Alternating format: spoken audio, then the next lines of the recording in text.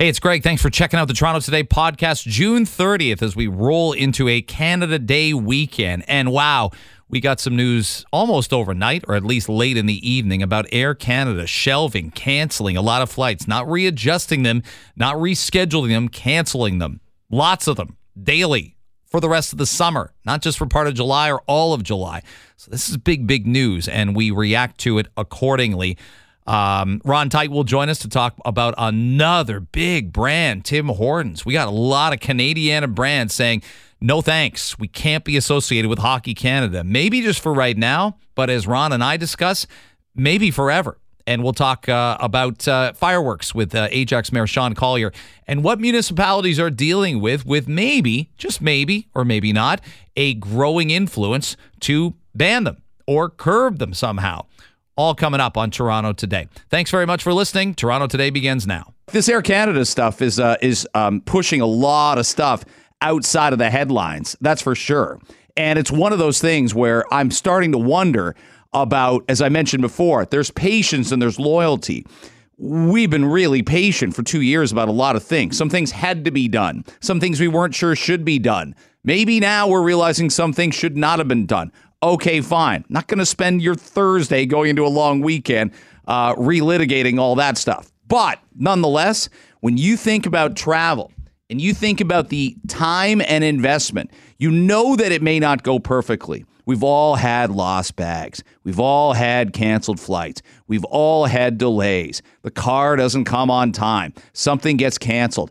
I'll never forget, I've told this story before, how, and sometimes it's weather. I've told this story, we took my father-in-law and we took my mother-in-law and we took my two sons, and my wife came too. She's part of this. And 6 of us went to Florida, and our goal was to we really wanted to take my father-in-law to a Blue Jays game. He'd never been before. We wanted to go to Dunedin to see the Blue Jays.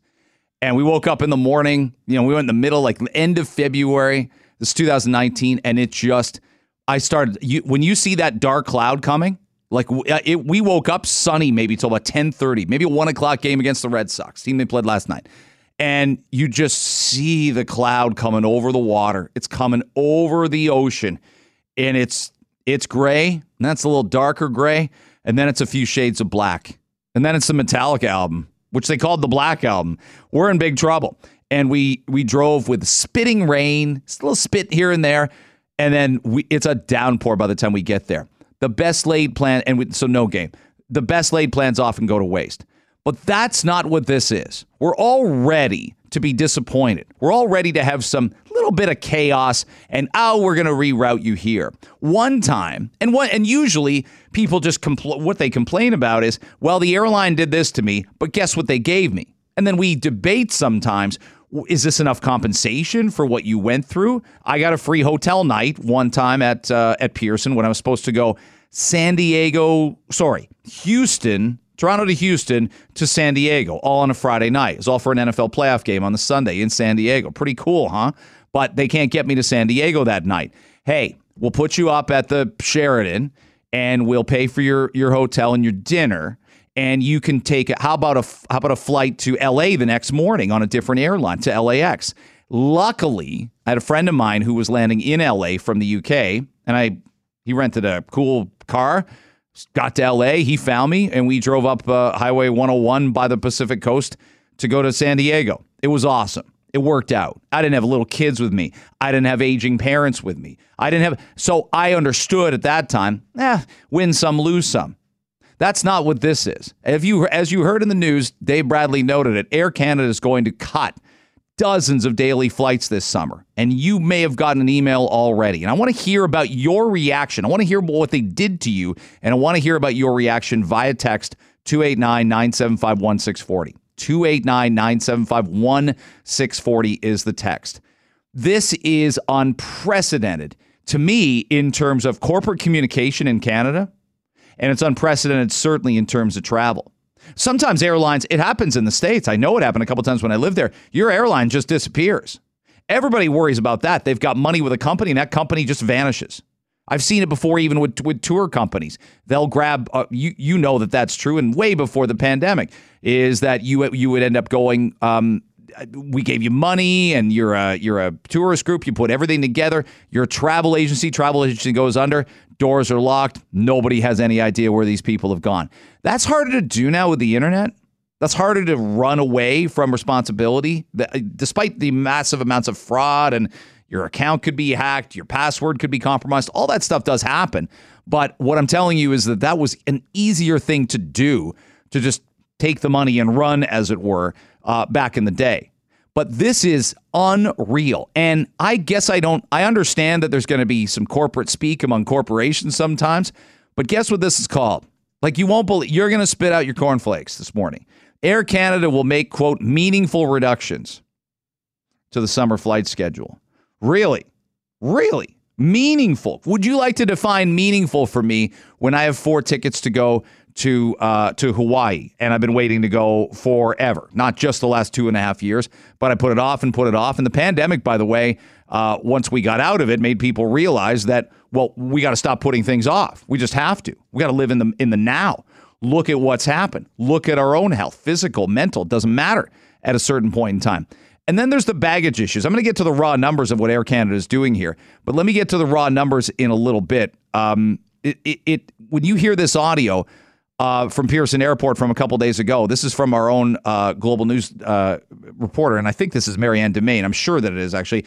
This is a traveler. We'll play the Dan Decay one in a second, but let's play the first one of somebody taking a family on vacation, and they lost all their luggage. They were coming from out east to here, and listen to what she says she had to spend the money on.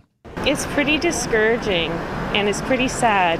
The money that we saved for our vacation, basically most of it went to buy new clothes so we can, have a good trip. Again, it's one thing if you're going on your own. You're childless, or you're without. I don't mean like you don't have children, but you just don't have any kids. You're traveling on your own. You'll make ends meet. I went to Miami once, and I'm the idiot that caused this problem for me. I got travel stories. I went to Miami and left one of my luggage things on the rental car shuttle. And so I've got one bag, like a big backpack with a lot in it, some electronic equipment, whatnot. I'm landing in Miami, but the bag I had for clothes for 2.5 days, I left on the rental car shuttle. I didn't get it back until it was mailed to me, and I went and bought clothes. It's a terrible feeling. Like, yeah, I guess it's fun to shop, but it's a terrible feeling knowing you're doing something and it's all you're doing. But at least you can control it. I'm the idiot. I'll do an extra shift. I'll spend money here that I won't spend there later on to make up for it. That's fine. Listen to this guy, musician, Dan, with a band called Exciter. The guy's name is Dan Decay. Massively expensive equipment, and Air Canada lost it for 3 days. And here's his story. While musician Daniel Decay, who just got back from touring with his band Exciter in Europe, finally got his $10,000 guitars back after 3 days. He says even that was far from easy. I guess 3 days later, they had enough time to throw my bag through the oversized door. So it was sitting there. It was just, my guitars were sitting there on their side amongst tons of other. I'm talking strollers, bicycles, big cardboard boxes. Look, crap happens. Let's call it as we can see it. Crap happens when you travel. This is unprecedented, and unprecedented gets thrown around a lot. It really means something here, almost as much as these Air Canada meaningful reductions. I had a flight land at Heathrow. I'm coming in. I want to go to a soccer game that night in Brighton. It's not that easy to go from Heathrow to Brighton, but I got to take I was going to be able to go back, drop the bags at my friend's house, have a shower, take the train down to Brighton, go to the match that night on a Friday evening. Well, the flight's heavily delayed. Then you land, and the second the wheels touch the ground at Heathrow, voice comes on. Your luggage is on the flight behind us. Like, most of your luggage is on the flight behind us. We'll leave you guessing a little bit. Why would we give you an absolutely positive, definitive statement here? Let's let you think about it a little bit. Let's let you guess the odds that your luggage is with us. And mine wasn't. So you're waiting an hour and a half at the airport. But guess what? It's just you. You'll read a book, right? It's a little like planning a big elaborate date with somebody and things don't go well. The restaurant's lousy. Somebody dings your car in the parking lot. The hotel doesn't have your reservation. Whatever and whenever, right? Murphy's Law. If it can go wrong, it'll go wrong. But I'll say it again. That's not what this is. Air Canada is reducing its schedule by 154 flights on average each day for July and August. Just when you were ready to travel again. Just when you trusted, A, it was safe. Just when you had the money. Just when you knew what you want to do, where you want to go, and who you want to spend that time with. Look, this is happening. There's chaos in airports everywhere. Pearson isn't unique, but it's one of the worst. Air Canada is not unique, but this now makes them one of the worst. I want to let you know as well, we're going to talk to Duncan D at 8:05. He's the former chief operating officer of Air Canada. We're going to ask him why this is happening. And he might say this would never happen on my watch. Obviously, transportation is more problematic now than it was in 2019. None of this is business as usual. Life isn't business as usual. But we have to do better than this. And this will damage the brand. Talking about that a lot with Hockey Canada yesterday, weren't we? This will damage the brand for years to come. You already want to, avoid Pearson if you can. Now you're avoiding basically our quote-unquote national airline. It's no good. We started this week talking Tuesday, actually, because we found out about it on Monday, about an incident last week in Bancroft. A terrible tragedy involving a 23-month-old. I want to bring on a psychology professor from U of T Scarborough, Steve Jordans, and talk about, Steve, and be able to talk to you about the concept where you just blank. You get into a routine. You're coming to the workplace and you forget things. That there is that condition, and psychologists like yourself teach it and study it. Yeah, there's in fact a psychological phenomenon we call capture errors that really refers to the situation where you have a habit that might be pushing you one way, and then your goal-directed sort of mind that's pushing you another way. And when the habit wins, and sometimes it does, we call that a capture error. So, colloquially, people will know this by the situation where sometimes, let's say you drive to work 5 days a week, and now it's a weekend, and you really mean to go someplace that's partway to work, but maybe to a friend's house for coffee or something. And next thing you know, you're in the parking lot of your work and going, what the heck am I doing here? That was your unconscious mind, your habits sort of taking over and controlling behavior. And so we see that happen quite a bit. And to some extent, that is part of what's going on in these cases. So, look, it cuts pretty raw when you see a story like this, but when you see a story and you see the details, there is a... there's never, I suppose, an excuse, but there is a psychological explanation when a kid gets left unattended, almost anywhere, or if you forget to pick him or her up from different places. Almost every parent probably experiences that. I know I've experienced as a kid. I'm like, where's mom and dad? Yeah. And they either forget or it falls through the cracks and they think, well, the other one was doing it. And almost always it is the case that when you consider the habits going on before that, they do tell a lot of the story. I mean, it really is the case that we're kind of two people in one, every one of us. Our frontal lobes are our conscious, rational mind, and that's where we do all our goal-directed kind of stuff. And that's what we think of as who we are. But the much more primitive part of us, our so-called limbic system, is where all of these habits and instincts and emotional-based sort of responses happen. And so in a case like this, we can imagine this person coming to work, and usually, let's say it this way. Imagine they were going to a daycare. If they landed in a daycare, their habit would be naturally to go to the back seat and grab the child and remove the child.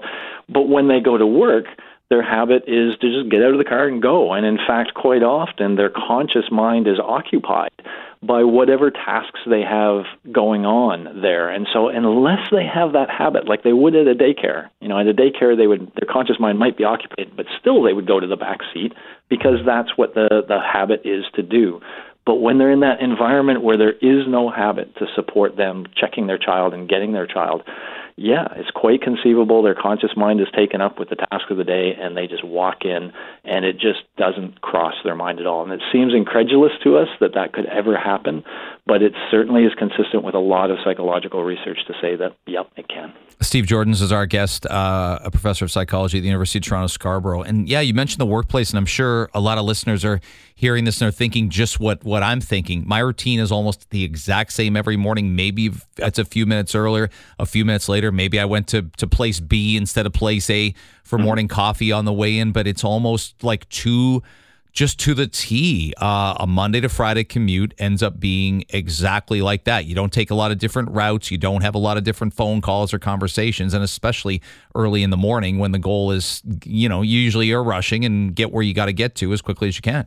Yeah, and it becomes a sort of a ritual. William James was a psychologist that talked a lot about how habits can sort of guide us through. So your habit can pick up your coffee for you. It can drive you to work. We don't even think that much about the decisions we're making at every intersection or whatever. We just allow that sort of autopilot to happen, and it's actually quite useful most of the time. In fact, most of the time, it will result in people checking their kids and doing stuff as long as that is their habit. In this case, that's the first thing that I look for when I hear these is, did that ritual get disturbed somehow? Was there something that was atypical about this morning for that family? And almost always the answer is yes. There was something that was atypical, and therefore we can say, okay, the ritual wasn't there to do what we hope it would do. I know neither you or I are criminology experts, and we don't know what's going to happen with this case, but can this element of what happens to the mind and that habit forming, can that stand up in other cases as a defense in court? Could it even stand up for a negligent car accident, running a stop? Like, can it stand up under legal scrutiny? Well, I mean, to some extent, like even if we imagine things like drinking and driving, the idea when you're drinking and driving is now you're just relying on your habits. You're basically shutting down your conscious mind, and if you're sort of choosing to do that or doing that knowingly, now you're putting yourself in a dangerous situation, and obviously you're culpable for any damage you cause. If it's a routine kind of thing where, you were just behaving in a habitual way and then something happened, you certainly have an explanation for your behavior. And I think then, like in a case like this, then we would really look at state of mind and are there other things. And if we see a parent that's just totally grieving and we see absolutely no evidence of any issues in the family prior to this, then I think most, reasonable judges would say this was a horrible, horrible accident. And so I think that's, what they're looking for at that point is more state of mind and any other pointing evidence that this is anything more than a horrible accident, because certainly that's a possibility. Steve Jordan's is kind enough to join us on Toronto Today with Greg Brady from University of Toronto Scarborough. He's a psychology professor there. And I think you make a point on the workplace thing. A lot of our ire when we see a story of, mom goes and gambles at the casino. They find a kid in the car who's alive, who's no worse for wear, but it's still an element of abandonment, or it's a shopping excursion or something like that. Those are things that are more unusual to attend a quote unquote event. Going to work, no matter how much we love our jobs, is not an event. It's a routine more than an event, and that's the distinction there. You hear it so often. When I hear about stories like this in the States or wherever they are, I assume that person parked to go into their workplace, not anywhere else. Right. Yeah. Because the other ones reflect a conscious choice, right? Where saying, I'll leave the kid in the car while I quickly do this, and when there's that implication of a conscious choice, then yes, then we think culpability. But in the workplace, that's the thing. We're so autopilot-y when we do these things, so habit-driven, that's what makes it completely feasible that person did not even really understand the child was in the car at the time, or in their habitual mind, that was not part of the reality. And so, the child was probably quiet, was probably asleep, something like that, and the person was just walking through their ritual in a relatively mindless way. Unconscious mind was sort of in control. Steve, thanks so much for educating our listeners this morning, and I hope we can get a chance to. It's in obviously terrible circumstances with this tragedy, but it sheds some light on this condition and what people need to be aware of to avoid it. Fantastic. It was great. I enjoyed chatting with you, Greg. It's an interesting chat on a terrible story, obviously, and no doubt the community of Bancroft really still rocked by this. How do you come together? How do you put your feet forward? We're going to see, and obviously, listen again. The cops and investigators have a job to do here as well, and there's a lot of precedent to suggest they can't just do nothing after the investigation. And yesterday, we told you another big corporation would drop yesterday on the show.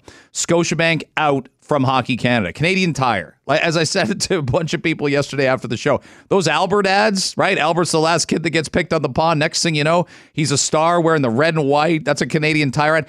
We don't know why Albert chose to have his first name on the back of the jersey. Like that. Like if the Leafs had Doug 93, Gord, that just wouldn't have looked right. No. It's not. It is weird. I didn't even think about that. It feels very strange, but it was Albert. And yesterday, Tim Hortons said enough, and they're out. They've suspended support of the World Junior Championship. They're going to reevaluate sponsorship of Hockey Canada. And you know what this is about. Allegations that 8 Canadian Hockey League players sexually assaulted a young woman in 2018 after a Hockey Canada gala. Ian Mendes was on the show yesterday. I can't wait to get to Ron Tite, but I do want to reset this from yesterday. Ian Mendes said this on the show yesterday from The Athletic. He's doing a lot of investigation into this story. Systemic barriers that were put in place to make sure that these people were not held accountable. That's what I think is really upsetting, that this happened, Greg, and nobody paid a price for it. Nobody paid a price for it. And that's really upsetting because there were adults in the room, literally and figuratively in this situation. There were adults in the room and nobody did anything and nobody listened to the victim. We do a terrible job in sports journalism of looking at stories through the victim's lenses. We only look at it through the athlete's lenses of, is he going to get suspended? Is he going to get traded? What's going to happen to his contract? If we did a better job of listening to the victim, we would have a completely different lens on this entire issue. Now, I made a point to Ian, and this is what I love about the show and what I love about having smart people on. He went somewhere where my mind wasn't even at, but I said this about wanting prominent female players to speak out and say, I wear this logo. What are you going to do about this? Want to hear from a Natalie Spooner. Want to hear from a Marie-Philippe Poulin. What's the logo mean to you? What's the organization mean to you? What does this mean? Because them stepping up and saying, this is no good, and I want even a former player like Hayley Wickenheiser. I do want that. I'm giving it time, but I think it has to come at some point to say, this is no good. You know what? I'll slightly disagree with you on that, and I'll say, I'm tired of hearing about women speak about this. I want to hear some men.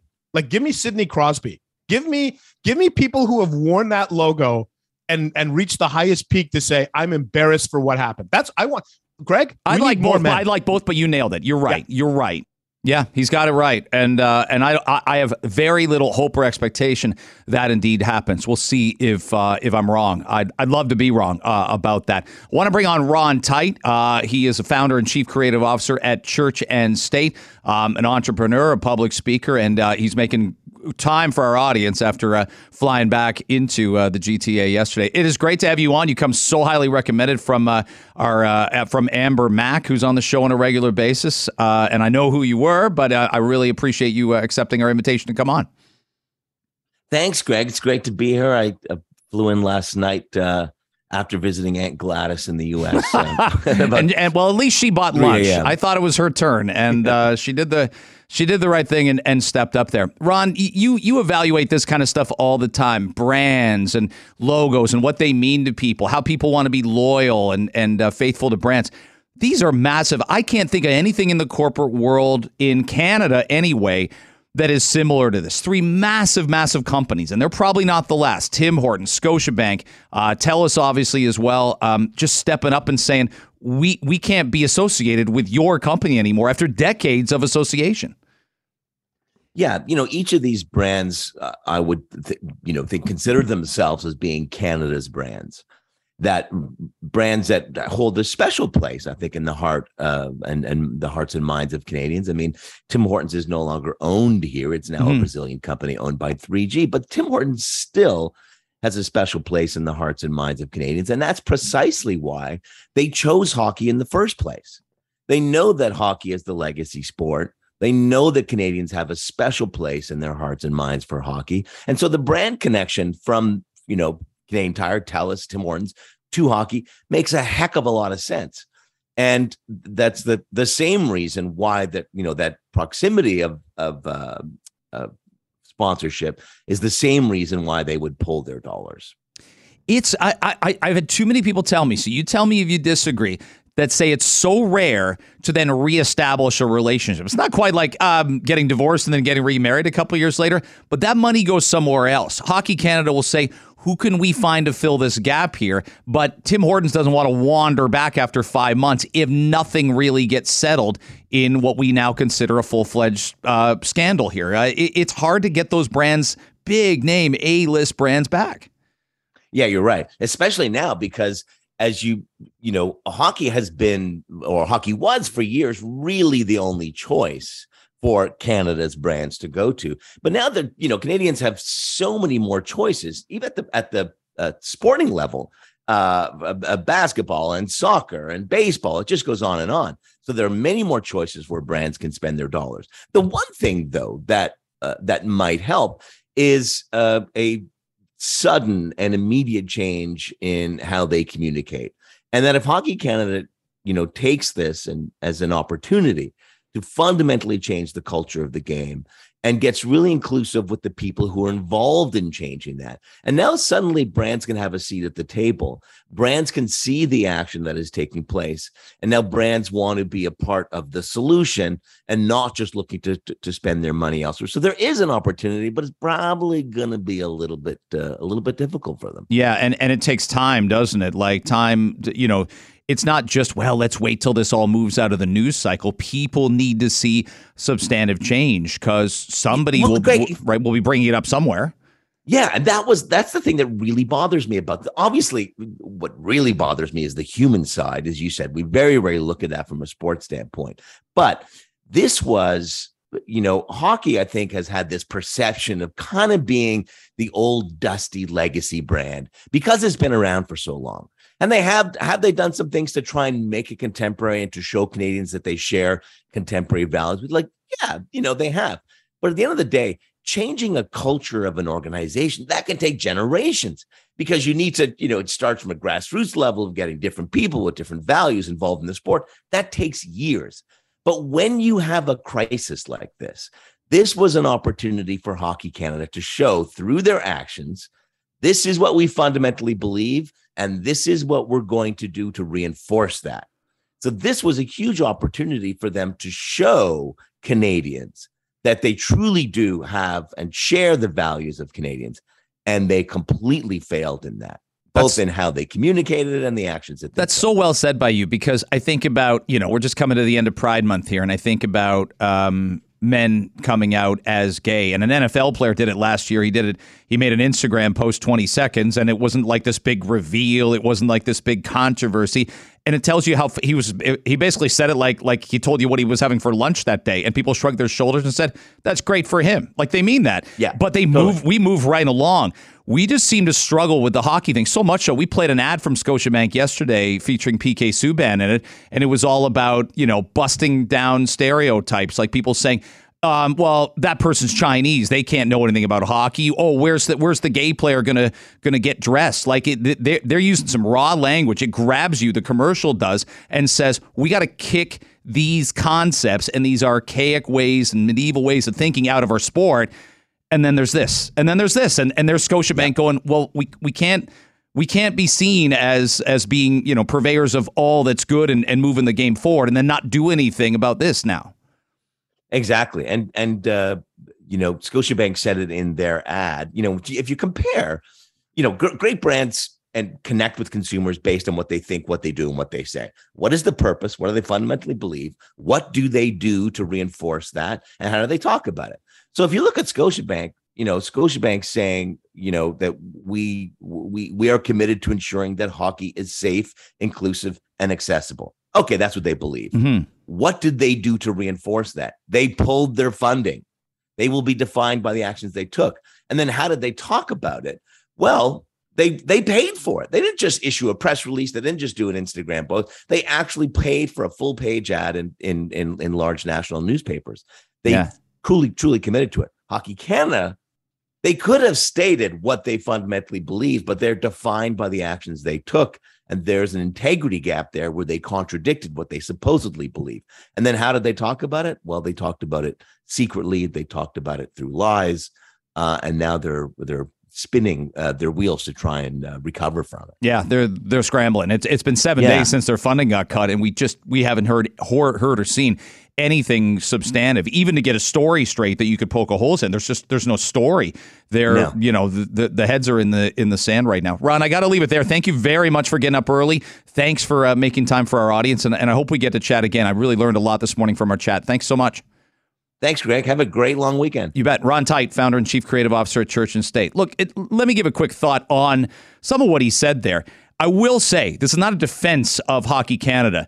They are renting these players, in essence, out for the World Juniors. They're not their players. This isn't like the Chicago Blackhawks situation where it's a private organization that has to dig in and say, we got to do better within our organization. But where they fall down, and it's so obvious they fall down, if they think a crime was committed, or if they don't think any crime was committed, why pay the accuser? If they think a crime was committed, and they did pay the accuser, why don't they alert people and alert the police and alert the teams? There is only so much they can do, but they didn't do any of what they could do, is the point. Sheba Siddiqui rejoins me now. We were having a longer conversation, weren't we, about this? We played a clip from Eric Eiffel, who was on the show, about Canada, the Canadian flag. I think two really curious things this weekend, right, is how our celebrations go with fireworks. And we're going to talk to a GTA mayor about that about 20 minutes from now. How are we going to behave in Toronto? And then I think, how's everything going to go in Ottawa? We've got one eye almost locally here in Toronto and one eye in our nation's capital. But we were having a longer conversation, and you told a great story about this truck that drives around with a Canadian flag. I got a guy, I assume it's a guy, I don't know why, a few blocks away, but I drive past the house to get to my house, and he's got one of those F. Trudeau flags that hangs from his garage. It's like a sign. And I'm like, how awkward. The kids must love riding their bikes by that house. Yeah, I'm like, sleepovers there. And I'm like, but he's allowed an opinion. He gets a vote. It's just, we've never seen something so coarse. I mean, people have been mad at Doug Ford, and they've been mad at Stephen Harper, and they've been mad, we've never seen it quite like this. And then we start to look inward and go, are we really, do we feel very Canadian coming into this Canada Day weekend? We've been asking ourselves a lot of these questions. Oh, I feel Canadian. I'm so proud to be Canadian. But I want to ask you, I'm going to play you an ad. I want to know if you remember this ad and whether you think this would fly if you turned on your TV today and you saw this on TV today. So let's take a listen to this. I'm not a lumberjack or a fur trader, and I don't live in an igloo or eat blubber or own a dog sled. And I don't know Jimmy, Sally, or Susie from Canada, although I'm certain they're really, really nice. I have a prime minister, not a president.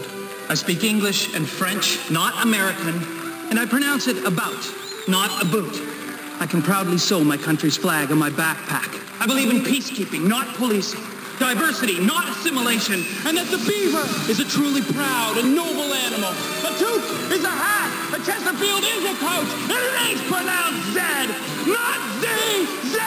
Canada is the second largest landmass, the first nation of hockey, and the best part of North America. My name is Joe, and I am Canadian. Wow. Thank you. Get that guy a radio show. I don't know whether he'd have anything left by the second day, but okay. I remember seeing He was amazing, though. So his name, he's Nova Scotian. He's a Canadian actor from Nova Scotia. His name's Jeff Douglas. This was directed by an American named Kevin Donovan, and it was written by a Canadian named Glenn Hunt. So this commercial won local and national and international success. And Molson used this slogan, remember, I am Canadian. Yeah, for a long time. From 1994 to 2005, so 11 years. Oh, I never would have guessed that. For 11 years, they did that. Yeah. So would it fly today? The only thing that jumped off it, we were talking about that earlier with when things get canceled, sometimes it's just a couple loud people complaining and everybody else is cool with it, and then something disappears and you're like, what? 98% of us liked it. So the only struggle I had that you might rewrite is I'm Canadian, I speak English and French, and then you might get other people going, well, 13% of Canadians speak this language and 8% of Canadians speak this as their first language. Our official Canadian languages are English and French. So I don't take offense to that. Those are our official. That's I know you don't, and I don't. And listen, we got somebody here named, you got the most Canadian first name ever, Gord. You just do. You're not Sheba or Greg. You got a Gordie Howe, Gordon Lightfoot, Gord Rennie, Gord Downey. Gordon Corman wrote "This Can't Be Happening" at McDonald Hall. That's right. A lot of Gords. I loved him. I don't know. What do you think of it? I think the only thing that stood out for me, that line, because it's about the American stereotype of the typical Canadian, right? Yeah. Chesterfield and couch, but what was it? Peacekeeping, not policing. Kind of sticks out now. But do we get mad at that? Do we? No, if it was remade now, I'd probably maybe leave that line out. I'll give you Sheba. I'll give you one to follow up on, and I don't know how much you watched of it, but the McKenzie brothers on SCTV, right? Bob and Doug. That was a big cultural thing in the early '80s, right? on SCTV, and it was just kind of Rick Moranis and Dave Thomas playing two lunkhead Canadians, toques, beer, back bacon, flannel shirts, work boots. Oh, I was right? too young. Yeah, but I've you seen were. it. You I are. vaguely remember. You are. Yeah, I think you got it. I think you'd have to be north of 45 to really remember the McKenzie brothers, because it's not like it stuck around a lot in the culture, did it, Gord? Like No. it didn't. It had its day in the sun. But would somebody would say now, I'm patently offended by that. I do not recognize those two people as Canadian. Blah blah blah blah blah. I don't know. Like we're listening to an audio commercial that seemed harmless 17 years ago, and we're like, let's see if I can find something that sticks out that would make it unairable right now. I actually think it's okay. That's the world we live in. That's the world we live in. You nailed it. Everything's canceled at the drop of a dime. And some things should be. Mm-hmm. Some things should be. Some things should be questioned. There should be some dialogue and conversation. And other things, like you said, you're like, what happened to that? Where did that go? That was amazing. Yeah. Because a few people didn't like it for whatever reason, whether that's justified or not, it's no longer there. A reminder as well, Gord Rennie is headed to Ohio. I love making people happy. Gord, do you want to know what you're going to pay for gas in Ohio? Yes, I do. This conversion thing I found is amazing. And it converts your cost of gas so it's almost 4 liters in a gallon, right? No, that's not a true or false. Okay, You're good. running the quiz today, not me. Just not. And so this converts it over. You'll pay, it's $4.83 American per gallon in Ohio right now. That is equivalent to $1.62 Canadian per liter. You should be high-fiving yourself. Yeah. And high-five your shoulder. High-five other body parts. Like, it's amazing. Yeah, because $1.62. My buddy paid for the hotel room, and I said, I'll get the gas, because I thought it would kind of be equal. I don't know if you're going to come out ahead of that now. Maybe. Maybe he was using points. You got to check that. Okay. See if it's some kind of scam. All right, what do you got for us for the quiz for Sheba, Dave, and myself? Well, since I think it's 155 for tomorrow, Canada's birthday year, I believe it is. You got it right. Yeah. Yeah. So I'm going to do all things Canada. Nice. Little Canadiana here and there, maybe crisscross the country and see what you know about the We already country covered called Canada's home. obesity rates, Yeah, so that's let's not do here. that. Yeah, That's let's not on keep it. here. And I was going to do the one about the loony, but I forgot to take it off the list earlier. So I had to scramble. That's okay. And so we start with number 1. We all know that Canada is officially bilingual, right? English and French. Oui. But which is the only province to be officially bilingual? There's only one. Greg, which province do you think has official French and English as their language? I think you're trying to trick me here again. New Brunswick. Okay. Sheba? Oh, that's what I was going to say. I'm going to say You can- officially French and English. Yeah, you can say the same one. Up on the New Brunswick train. No, I don't know. I'm going to guess. I don't think it's not Quebec. So officially French and English, both. Yeah. Ontario? And Dave. That sounded confident. Yeah, so confident. Where I live? I'm like 98% certain it is New Brunswick, so I'm going to go with that. I was going to say, I feel like Greg's right. Do you want to switch? Who? No, I'll let them. I'll give them this win. I'll Okay, give yeah. them this win. Well, you did, because it is New Brunswick. Yes. I gave you every opportunity to change your Yeah. answer.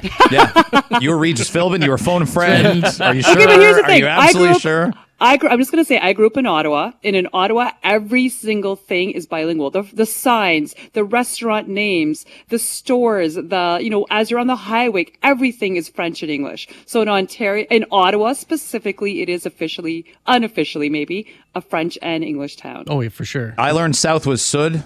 SUD very early on. Like when you're like 7, you know South is Sud before you start taking French in elementary school. I remember going to Sudbury to Science Nord. It rhymes with your name. That's right. Number 2, on average, how many eggs does each Canadian person eat per year? Is it 140, 100, or 190? Dave. We have eggs for dinner all the time. Oh. We eat the breakfast for dinner because we're weird that way. That's not weird. It's fun. You're The kids weird. love that. Yeah, you're weird for thinking it's weird. I'm going to say 190. All right. Greg. High end. I'm shocked it's that low. 190. And Sheba. Me too. I thought it would be more, 190. Yeah, it is 190. Nice. So like that's I probably eat on average like 2 a day. Because sometimes on weekends, I don't have any today. I'll have like 5 tomorrow morning. Oh, I see. Well, What's 5. too many? I What's think too many 5. scrambled eggs? Yeah, I don't know, actually. I've heard it's more than 2 for your cholesterol levels. Yeah. So as long as you hold that level at 2, you're good. I've been holding it pretty decently, I think. We'll see. All right, number 3 is a true or falser. Old Quebec is the only walled city north of Mexico. Is that true or false, Sheba? Okay, Old Quebec is the only walled city Mm-hmm. north of Mexico? Yeah. Oh, wow. So there's no walled city in the United States? We're trying to figure that out. It's kind of the question. Yeah. I was about to say something, but I realized I'm on the radio. I haven't learned that trick yet. So I'm going to say true. All right, Dave. Yeah, I think that's right. I think it's true. And Greg. No, false. It is true. First the French, then later the English built up Quebec City's fortifications between the 17th and 19th centuries. It's also the first city in North America to be placed on UNESCO's World Heritage Site list. Okay. Right? Oh, no. What about the Alamo? That's what stuck me there was that Battle of the Alamo. But it's not the whole city. It's just the... I know. That's just the fort, right? Yeah, it's just the fort, yeah. I was thinking Quebec El Paso City- and I was thinking the Alamo. Yeah. And the scene in Pee-wee's Big Adventure when he looks for the basement in the Alamo and they and they laugh and they tell him there's no basement. The Alamo. 'Cause he thought that's where his bike was that Francis stole. That's right. It's complicated. And Complicated plot. The final question in your Canadian passport quiz. Canada is home to what percentage of the world's fresh water? Is it 20%, 62.5%, or 45%? Greg. Can't be that high. 20. Just 20. All right. Sheba. 62.5. And Dave. You know what? I'll go down the middle. With all the Great Lakes, I'm going to say 45%. It is 20%. I The kind world's of fresh thought water. my hunch said 20%, but I did, I thought I threw somebody off with a 62.5. well, you threw off Sheba. You guys are just awesome today. Revoke that passport. Speaking of, I'm glad you didn't do a Canadian passport quiz. When will I get mine? I don't know is the answer. That's the only answer. Exactly. Well, longer. It'll take A, longer than you think. B, way longer than you think. C, don't even try. Those are your 3 choices. So Canada Day celebrations at a lot of places. Obviously, a lot of eyes will be on Ashbridges Bay and Woodbine Beach. We talked to Brad Bradford, the city councilor, about that. We talked to Nate Erskine-Smith, the Liberal MP in that area. And fingers crossed. I know there's going to be an increased police presence. Mayor John Tory said so. But that got us thinking about whether or not fireworks are meant to be a thing of the past, whether we see more complaints about it. And I wanted to bring on the mayor of my town, Sean Collier, in Ajax, where there's a celebration at Ajax Downs. The racetrack tomorrow. Mayor Collier, it's great to have you back on Toronto today. We haven't chatted in a while. I hope spring's gone well for you and you're looking forward to a great summer in our community. Absolutely. Good morning. Happy to be here. I noticed also last night you presided. I got to say, for what you do, this probably never gets old. You presided at a citizenship ceremony. And when we think about Canada Day, and we all have our own stories, and like I said, I lived in the States for 10 years, coming back, and just it was time, and I was so ready, and I'm so proudly Canadian. That must never get old to be congratulating people. And we got our issues. We got our things we want to be better at, get better at in our country. But when you see how proud people are to become Canadian, that probably never gets old. No, it was really a heartwarming experience last night. We actually had so many people, new Canadians, that we had to split it into 2. So the second one is tonight. Just great to see the excitement in our eyes. They've chosen Ajax to live because we are such a great place with 58% diversity. We are a real cultural mosaic, which means we embrace that diversity, all those things that make us unique.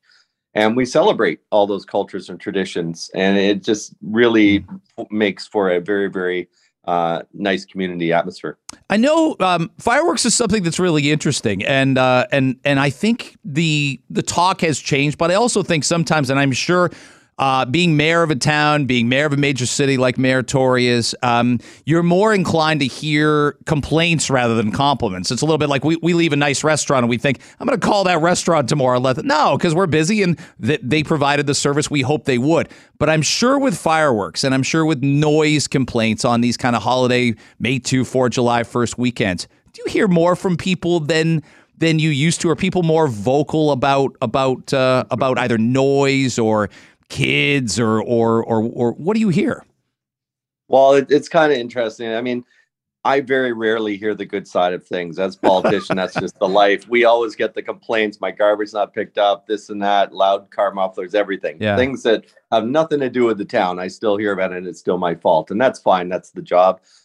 With fireworks, actually, last year we started the process of revisiting our fireworks bylaw because we recognized that it was not inclusive. It only recognized predominantly white Christian holidays that allowed fireworks like Labor Day, not Labor Day, like Victoria Day and Canada Day. So we've expanded it a bit to allow some more cultural holidays like Diwali, Eid, Chinese New Year to be more inclusive and reflective of our community. And I did get a bit of feedback from that. There is still, a bit of learning to be done as far as people understanding why we make some of these decisions. But overall, I mean, for the good of the community, it's what we need to do to move forward.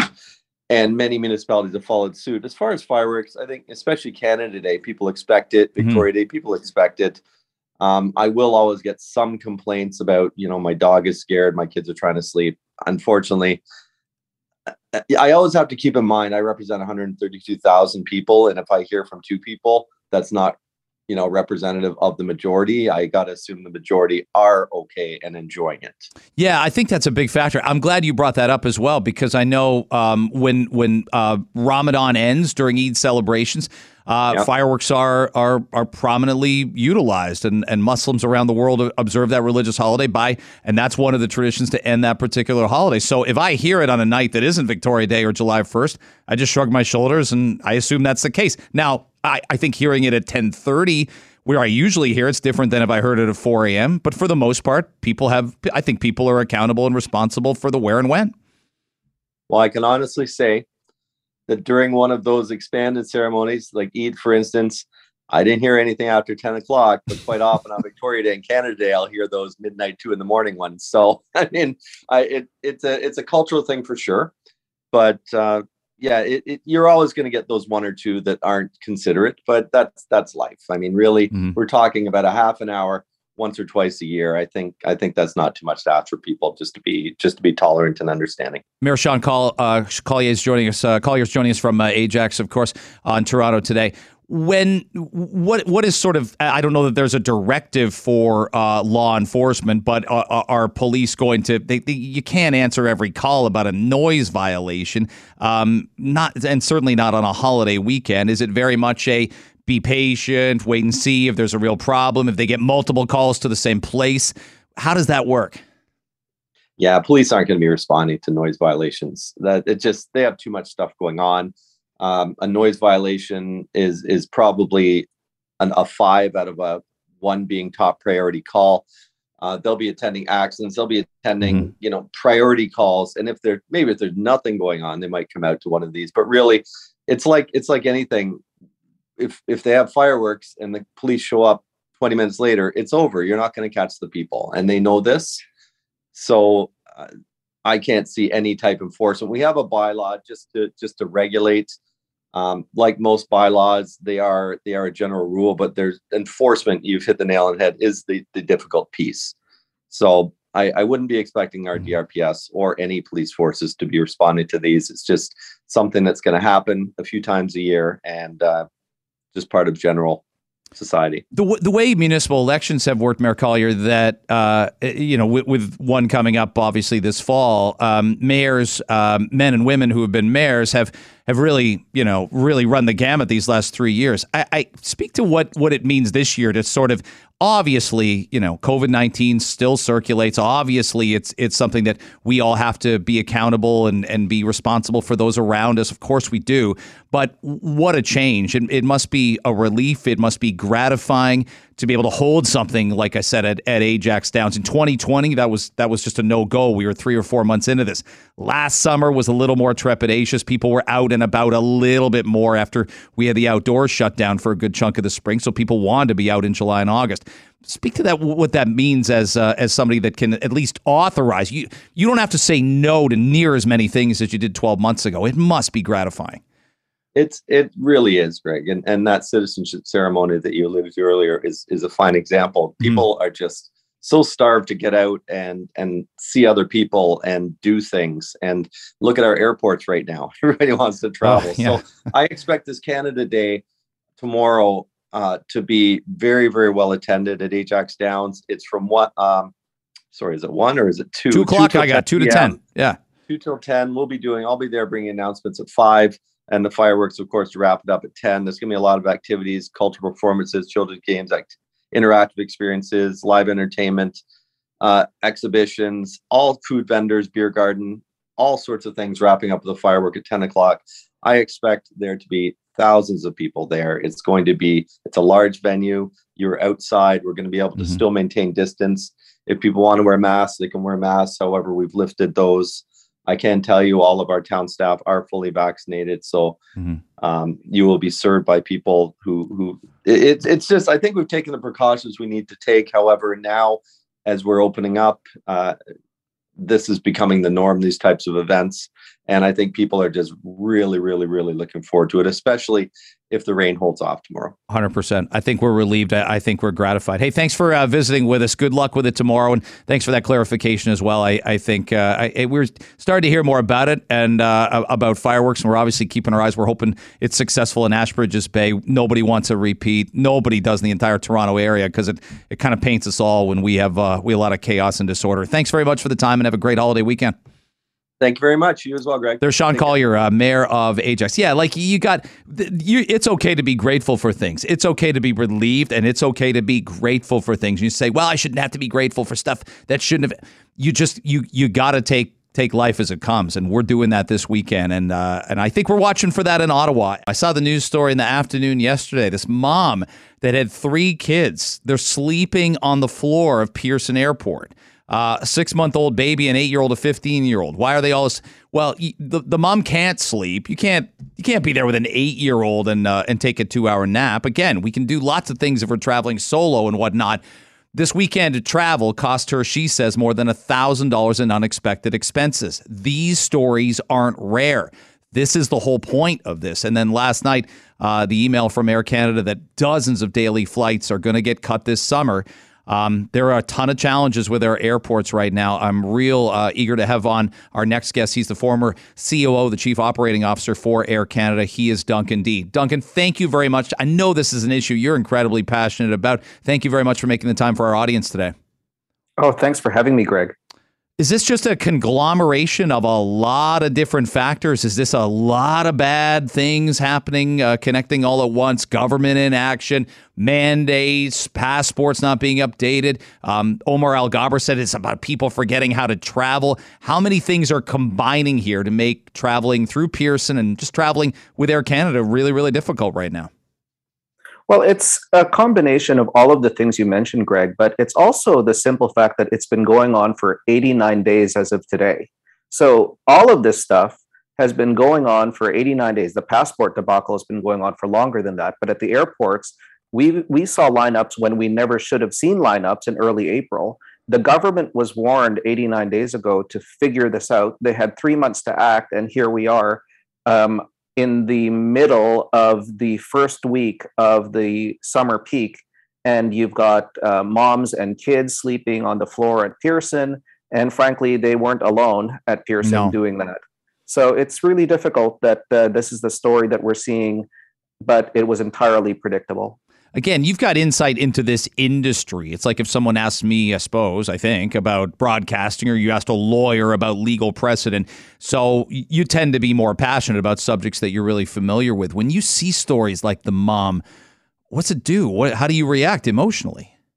I wanted to scream. I've got a wife and 2 kids. My kids are grown up now, but if they were traveling alone at an airport, and they were calling me saying that they couldn't find a hotel room, that they were stuck, no one was helping them, I would have gone completely insane just by that one call. And I could imagine the family that cares about this mom and her kids feeling that exact same way. And having been a former airline executive, like you say, I used to get those calls at my desk. And so, you know, it's a question of the system just completely breaking down. And you've got a situation now where you've literally got hundreds of thousands of travelers every single day getting inconvenienced, perhaps not sleeping on the floor of an airport, but losing their bag, missing their connection, spending days to get to where they want to go. You know, and all of this just could have been fixed. What's the biggest thing that would have fixed it? Well, I think that there were the number one thing that we're still seeing issues with right now are the COVID inspections that are taking place at the airports, which the airports themselves and the Customs and Immigration Officers Union has said causes the inspection time for every single international traveler coming to Canada to quadruple. Imagine if you haven't increased the number of your officers 400%, but you're increasing their workload by 400%, you're accepting that there are going to be huge lineups.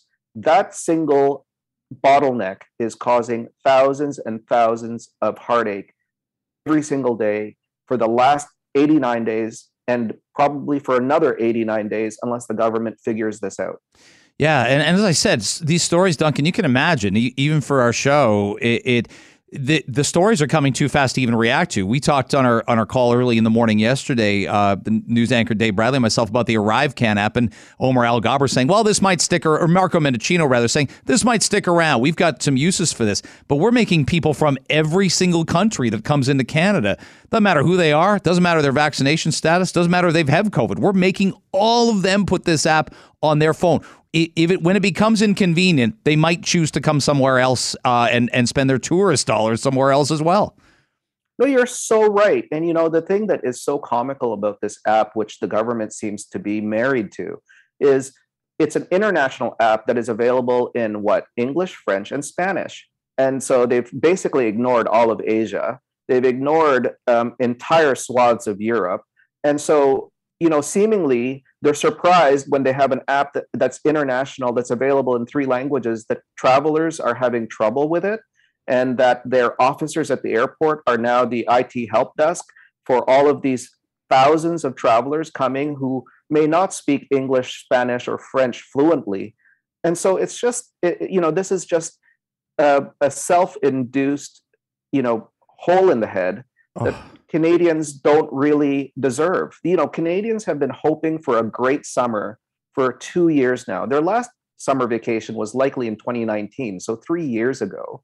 And they were hoping for something positive this year. Instead, they've got messes at the passport office, as you mentioned, but also at the airport. So you get your passport and you think you're golden. You get to the airport and it's a complete disaster.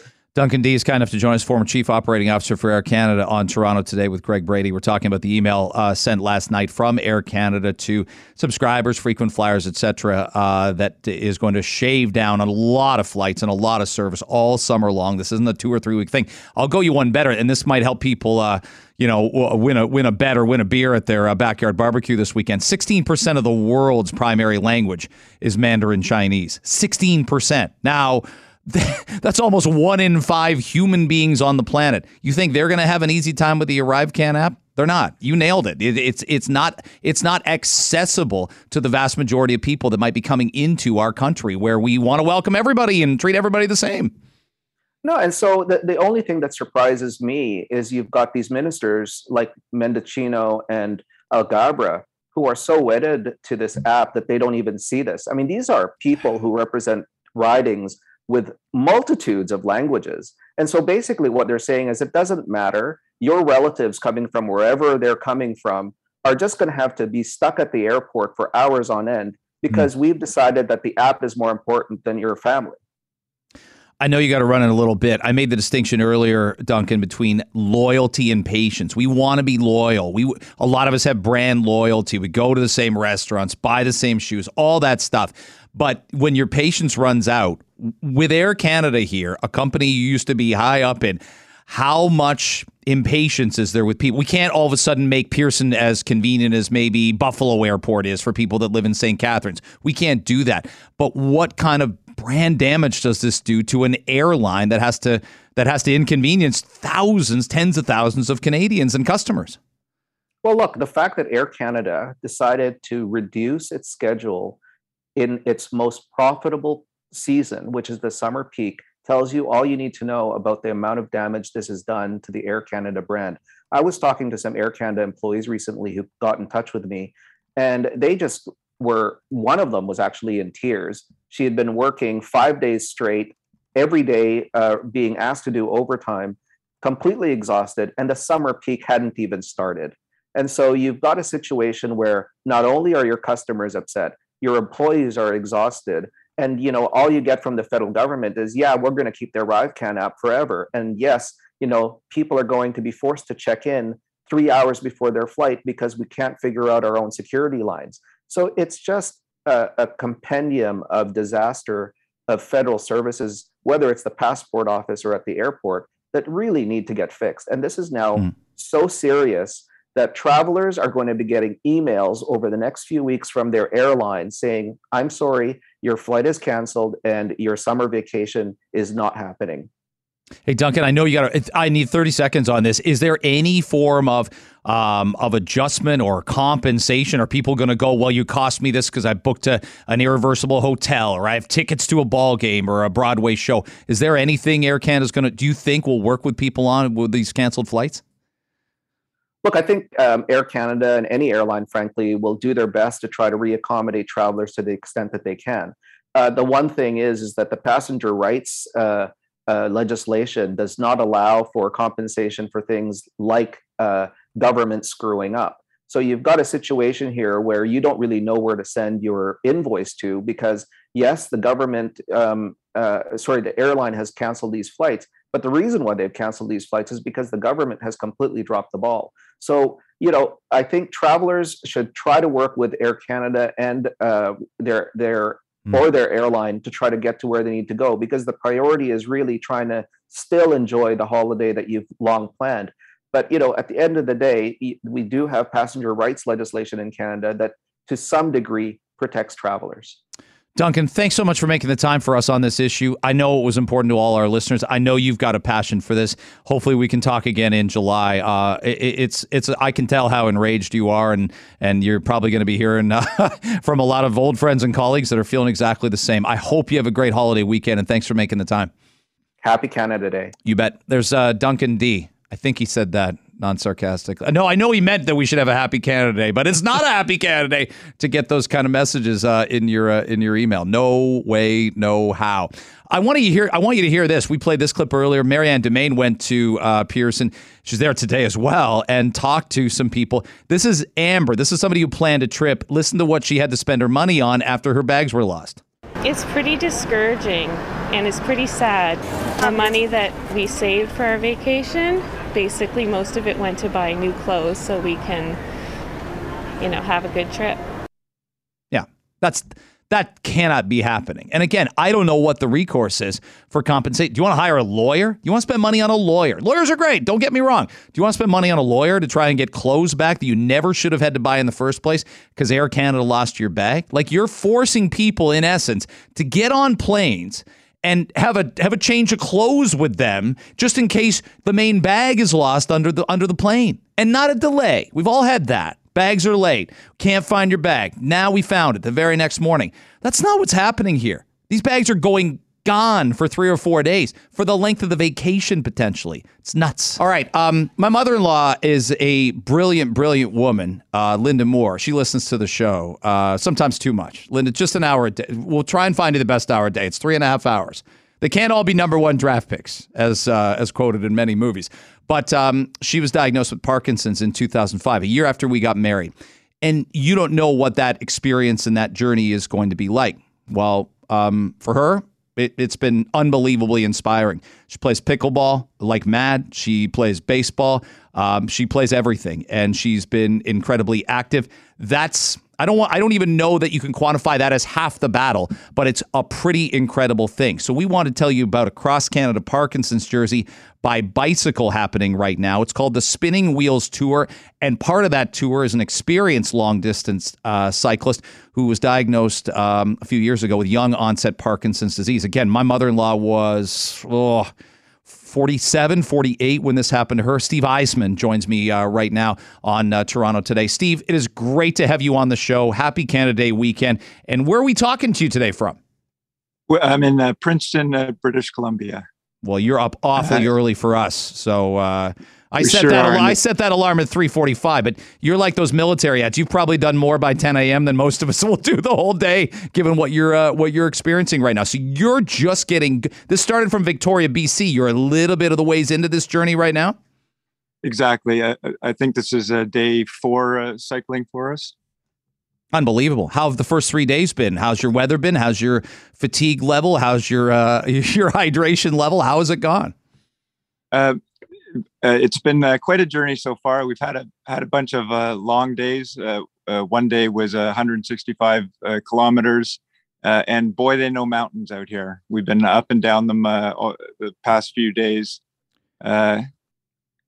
Crushingly hot to start, and now we find ourselves a little rainy and cold, but we're making our way. You can find out a lot more about this tour. Steve and Jim are on it at spinningwheelstour.ca. Love great stories like this. And British Columbia. I mean, most of us, when we are able to get to British Columbia from Ontario, we marvel at it. We find it incredible. But as you know, you start in BC, you're going to see every inch of Canada you could possibly see. It's over 8,000 kilometers is your journey on this ride. Exactly, and we're not even taking the shortest route. We're specifically taking a route to cross through as many communities as we can. We're trying to reach out to people with Parkinson's, and both you sort of invite them into the community. About 80 to 90% of them are going without support right now, so we're trying to open that up for them and show them the benefits of exercise. It's right now with Parkinson's, there's no cure, there's no known cause. But the one thing other than medication that really seems to help is exercise. So we're going to show by example. Steve Yzerman is our guest on Toronto Today, and spinningwheelstour.ca is the website. I mentioned my mother-in-law, who's been my mother-in-law now for 18 summers, and her journey's been really inspiring. But Steve, as you well know, being diagnosed yourself, you know, life is going to just give you a big kick in the pants sometimes. It's going to happen about this or that or the other thing. And so what are you going to do? And the fact that she kept at it, baseball, exercise, pickleball, when she discovered pickleball, that was unbelievable game changer 6-7 years ago. This kind of exercise and making life come to you instead of letting it overwhelm you. You got to take it on. It makes a massive difference, and it slows the progress. I mean, every documentation of Parkinson's disease says exercise matters a ton. Greg, you nailed it, and your mother-in-law is definitely on the right track. There's all sorts of studies going on. You know, cycling is a great one for a lot of people, but really, what's most important is activity. And you're right about the fact that it does seem to be a slowing progression. Some people say it can even halt it for a period of time. You can go to spinningwheelstour.ca, find out more. You must have people coming up, conversations, and seeing people that are your age talking about it. I'm sure it's reassuring. I'm sure it bonds you. How old were you when you started suffering either symptoms or were diagnosed, Steve? Well, same as your mother-in-law. Mm-hmm. I diagnosed it at 48. That was 9 years ago. And the symptoms started really mild, just a little bit of a tremor in my finger when I was typing. And it just grew. At one point, it took away some of my favorite passions, cycling and skiing. And with medication and a little bit of a focal exercise, I managed to get both of them back. And boy, that was sweet. Now I'm, I really focus on them every day. I'm glad you brought that up because I think we've noticed that as well in our own life. It's not a precipitous decline. It doesn't have to be anyway. Every scenario is unique. Every person's unique, but there are going to be ups and downs, good months, bad months, good weeks, bad weeks. And it's not just one slide down a hill with no return to the top. You do a lot of the right things. You have the attitude to do those things. Those mix in are intertwined. You can make a massive difference in your own mental health as well as shutting down some of those problematic symptoms. Absolutely. And Greg, about, by our estimate, 80 to 90% of people right now are going without support. It's heartbreaking when we wind up in a conversation with somebody who, is so clearly afflicted and yet, they'll often say, "You're the first person I've spoken to who has Parkinson's," and it's heartbreaking that they've been going so long without aid, and frankly, it's half of the reason why we're doing this, to convince them to come in and join the community.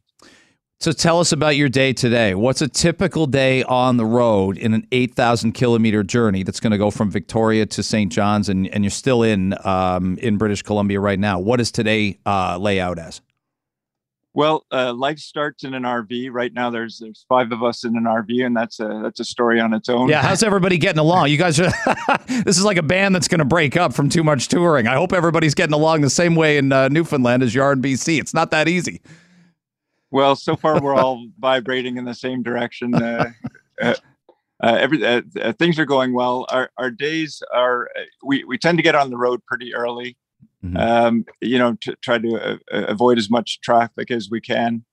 Today, I think we have another hilly day in plan, and we're going to be going on a rail bed line today, a particularly beautiful area called the Kettle Valley, and I think today is about 120 kilometers. Wow. Okay. Yeah. It's remarkable what you're doing. I've done the Ride to Conquer Cancer 4 times. That's a 110K each day, but that's 2 days, and you're doing 6 a week for a few weeks in a row. Will you let us converse with you again, check in with you again when you get to Ontario? Absolutely. In fact, we'd like to give you updates along the way. Make sure that we're as many people as we can connect with are able to hear us. Let's do that, and we're gonna make we're gonna push the word out for donations as well, and I'm gonna make one before I leave this building today at Corus Quay. Thank you so much. You can go to spinningwheels.ca, find out more about Steve Yzerman's journey there. Steve, what a pleasure. Thank you for coming on. Thanks, Greg. You bet. Thanks again for listening to Toronto Today. Have a great Canada Day weekend. We're back with a live show 5:30 to 9 a.m. on Monday, July the 4th. America gets their holiday. So I'm sure we'll talk a little bit about that, as well as the weekend that was in Toronto, in Ottawa, and wherever you happen to be. Thanks again.